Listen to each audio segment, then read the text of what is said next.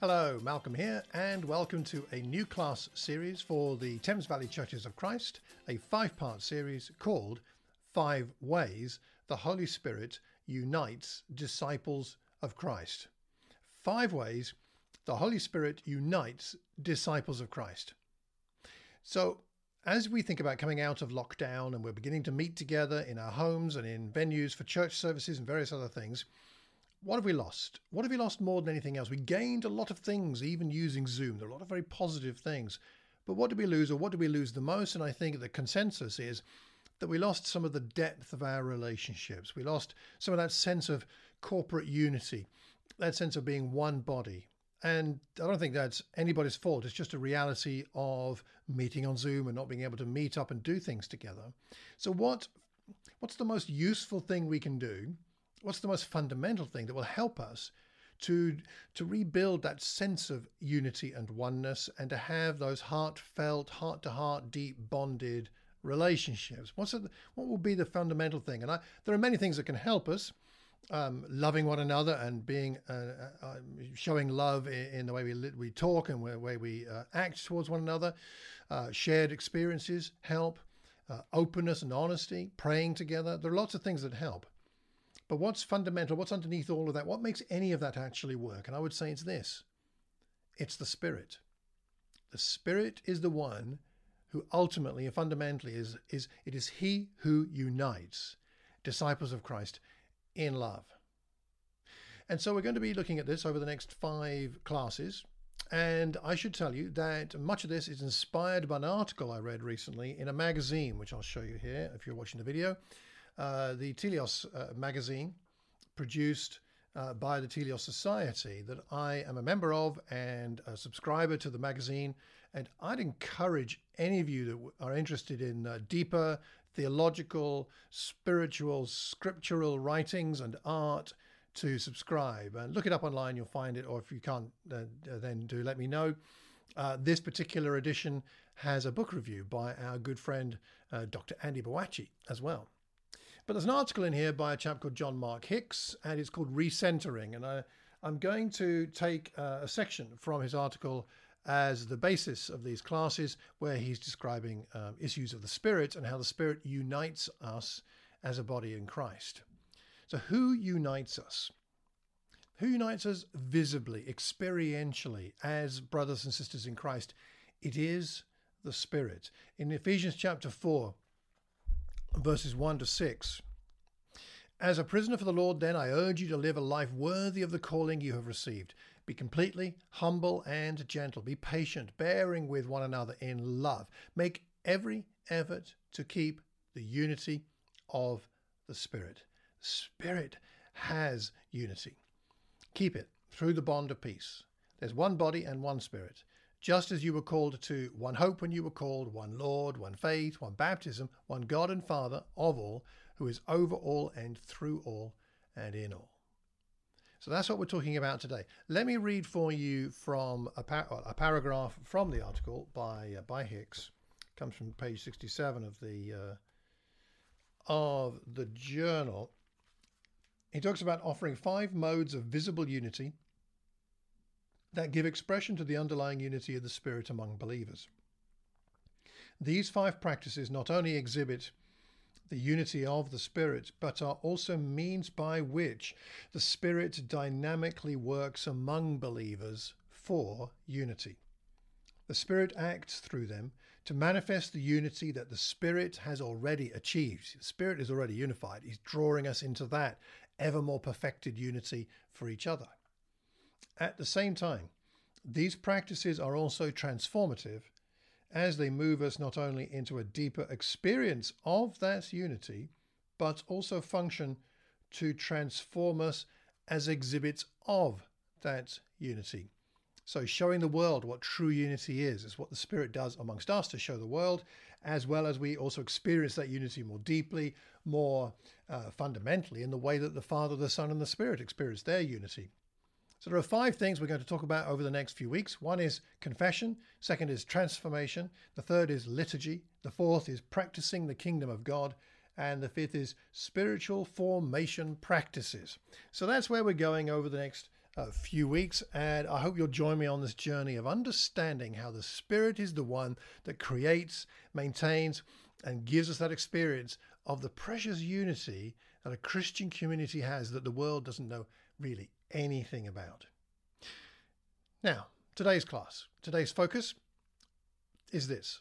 The main point for today is this. The Spirit unites us by our mutual confession that Jesus is Lord.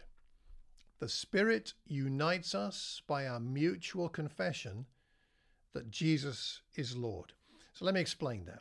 So in 1 Corinthians chapter 12 and verse 3, we find a really interesting statement in a wonderful chapter about unity and about the body and about the church and about what God is doing amongst us and how we're all very valuable and needed and need one another. But right at the beginning of the chapter, we see this in verse 3. 1 Corinthians 12 verse 3. He says, "Therefore, I want you to know that no one who is speaking by the Spirit of God says, 'Jesus be cursed,' or 'Jesus anathema.' And no one can say, 'Jesus is Lord,' except by the Holy Spirit." No one can say Jesus is Lord except by the Holy Spirit. So what is he thinking about here? He's not just thinking about the words that are said. He's thinking about a transformational moment.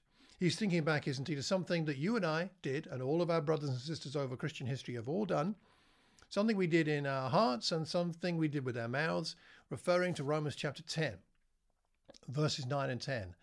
If you declare with your mouth Jesus is Lord and believe in your heart that God raised him from the dead, you will be saved. For it's with your heart that you believe and are justified, and it is with your mouth that you profess your faith and are saved. That's what he's thinking about, I believe, here. It is the Spirit that enables us to say Jesus is Lord. Hicks puts it this way in his article. This declaration, this Jesus is Lord, is an orienting and entering confession. Orienting and entering. So when someone says Jesus is Lord, it's because they've repented, right? They're repenting and they're reorienting themselves completely from one direction to another. You remember that experience when you repented and you just turned? Your old way of thinking was done with and you were going to start a whole new way of thinking and living. So that Jesus is Lord, not I'm Lord anymore or anything else is Lord. Jesus is Lord. It orients us. It points us in a completely different direction. And it's also an entering confession, because what we're saying there is I'm entering into whatever that means. Whatever it means for Jesus to be Lord for me, I'm entering into that. I'm going to let him take me into that new life. I'm going to let him take me into the kingdom, take me into his family. I'm going to be adopted. So we're orienting ourselves and we are entering something by saying Jesus is Lord. And it is the Spirit that enables us to say that. We do that by the Spirit.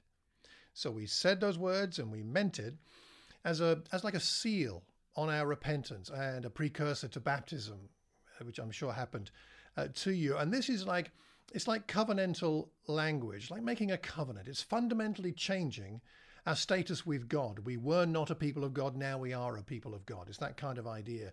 And it is this Spirit enabling us to say Jesus is Lord that changes everything. Yes, the waters of baptism. Absolutely. That's when we get the gift of the Spirit. That's when we get forgiveness of sins. But there's something about that phrase, not the words themselves, but that shift of thinking that changes our status. In Ephesians 1, verses 13 and 14, which is my all-time favorite passage about the Holy Spirit, I have to say, and I like to get it into every class on the Holy Spirit if I possibly can, and it is relevant here today.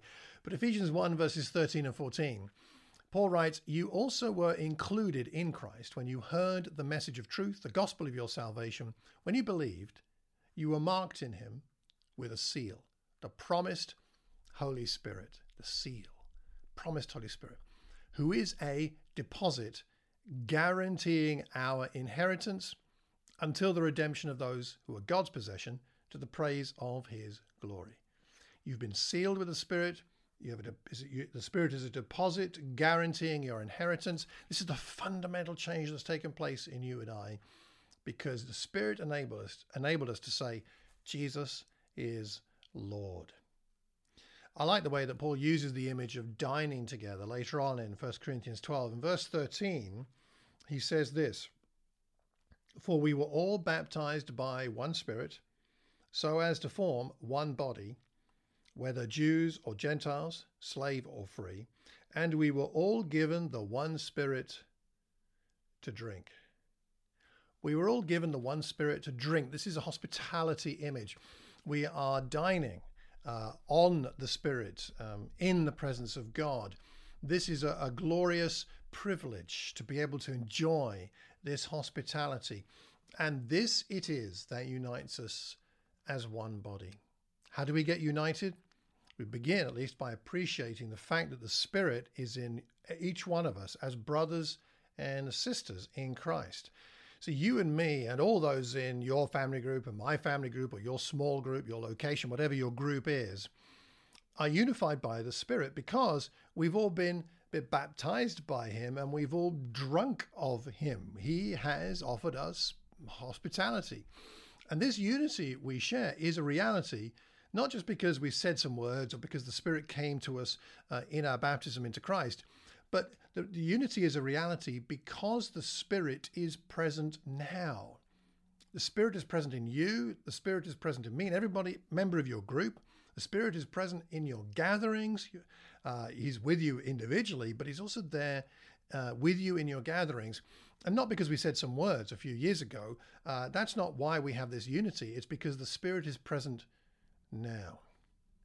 We have new life because of the Spirit, and we live the confession that Jesus is Lord day by day because of the Spirit, because the Spirit provides us with the life, the strength, and the power to live the life of a disciple.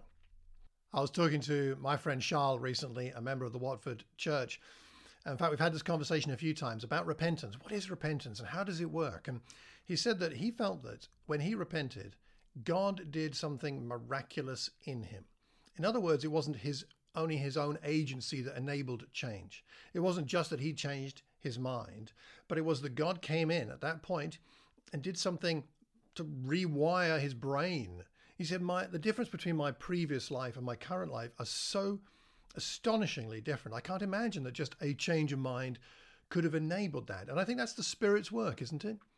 The Spirit at work in us changes fundamentally our way of thinking, our way of being, our way of acting. There's something very deep going on. And we share a bond in Christ, a unity in our groups, because we've all drunk of that Spirit, that change, that God has done something astonishing in us. So as you talk to your brother or sister in Christ, you're talking to somebody who's been fundamentally, miraculously changed by the Spirit, who has enabled them to not only say the words, Jesus is Lord, but to empower them to live out that declaration.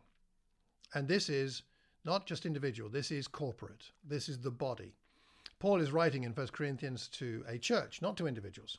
And of course, the Corinthian church, as you may know, was a church riven with division. And what did Paul focus on to help them to get united again and to really deeply love one another? As he goes on to talk about in 1 Corinthians 13, just after this chapter, he's reminding them what their unity is based on, or rather on whom it is based. It's based on the Holy Spirit. See, our relationship with God is never just Jesus and me. It's Jesus and us, me, us, Jesus. And the Holy Spirit enables this unity. So what does all this mean for our congregational communities? Well, let me make some suggestions and then you've got some time to discuss these things. Firstly, when I'm with my brother or sister in Christ, I'm with somebody, this is helpful for me to remember, I am with somebody who shares the most fundamental bond possible, and that is fellowship of the Holy Spirit.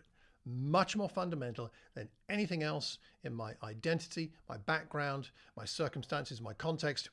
This is what bonds us together. Secondly, if this person, this brother or sister I'm with in my family group, has been enabled by the Spirit to say, Jesus is Lord, then my default attitude to that person must be to love them, to trust them, to give them the benefit of the doubt when they aren't acting in a way I might think right, or when we're having a difficulty in a conflict. My default attitude must be, let me give them the benefit of the doubt, because they said Jesus is Lord by the power of the Spirit. In our relationships, thirdly, we love, we trust, and we forgive one another, not because the other person's performing right.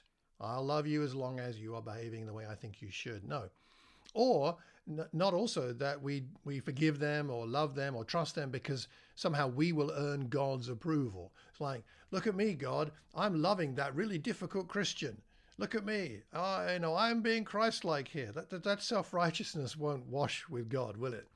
We don't love and trust and forgive each other for those reasons. We do it because we take delight in working within the presence of God, in accord with his heart, with his will, and because our happy obedience to God's desires to love, to trust, to forgive will find its home in the heart of our fellow disciple who has the Spirit in them. Romans 8 verse 9. The Spirit of Christ is in them and in you. And therefore, as we treat them in a Spirit-filled way, surely that will find a home in their heart, and then we will become even more united than we were before. See, can you imagine a wedding where the bride or the groom, one of them says, yes, I promise to love you, I vow, and they make all their vows, and the other one says, well, that was really nice, I'm glad you're going to do that for me, but I'll think about it. I mean, I'll love you a bit, I'll do my best, that wedding's not going to be a nice wedding, and that marriage is probably not going to last. It only works because both make a covenantal promise. There's hope for that marriage, not because they are good people or good enough for each other, which is never the case anyway. A marriage has hope for the future, even with all the years and decades and trials it may go through. It has hope not because these people are good enough for each other, but because they have covenanted their love to each other. And we have an even stronger bond because by the power of the Spirit, we said, Jesus is Lord. You and me and all the people in your location, in your group. That's what they said. That's what they meant. That's how they changed. That's how God came to bring them into his kingdom. We have that covenanted loyalty to God together, and therefore we get through our difficulties. Therefore we get deeper. Therefore we get more honest and open. Therefore we get to trust one another more. Therefore we get to love one another when it's hard to love one another. And therefore we forgive one another and bear with one another and all the grievances that can come up because we have this bond of unity of the Spirit, because we said by the Spirit, Jesus is Lord. Our Christian communities have hope for ever deepening love, not because we're in the same church, believe the same beliefs, share the same values, but because we, by the Spirit, have been enabled to say, Jesus is Lord. Therefore, I would say this, to reject a brother or sister in Christ is to reject the Spirit of God. So let us never do that. So let me wrap up with some questions. So these are some questions you could discuss in your group. You can discuss other things too, but a couple of suggestions. Firstly, in what way does it help your unity with your fellow believers to know that you have both, and all in your group, confessed that Jesus is Lord by the Spirit? How does that help the unity you have with the people in your group? Secondly, what does it mean to you to drink the Spirit, as he says here in 1 Corinthians 12? What does it mean to drink of the Spirit? And thirdly, how can this understanding of the Spirit, what we've talked about today, bring about the Spirit bringing unity, help you to grow deeper in your love for the other members of your group? What might this thought do to help you to grow in deeper love for one another in your group? What do you think? So to wrap up, unity is not about what we believe technically, intellectually. Unity is relational, and the Spirit is relational. And the Spirit unites us by our mutual confession that Jesus is Lord.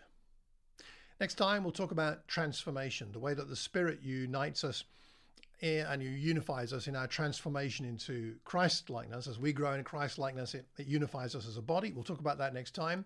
If you have any comments or questions on today's class or things you'd like me to teach on as I talk about the unity given us by the Spirit, then do let me know. And you can leave a comment anywhere you hear or see this recording. You can email me, malcolm@malcolmcox.org. You can also leave a comment on my website, malcolmcox.org. And I hope you have a wonderful week. I hope this is helpful. Let's remember that we have this tremendous unity in the Spirit, because the Spirit is what helped us to say, Jesus is Lord. Till the next class, take care and God bless.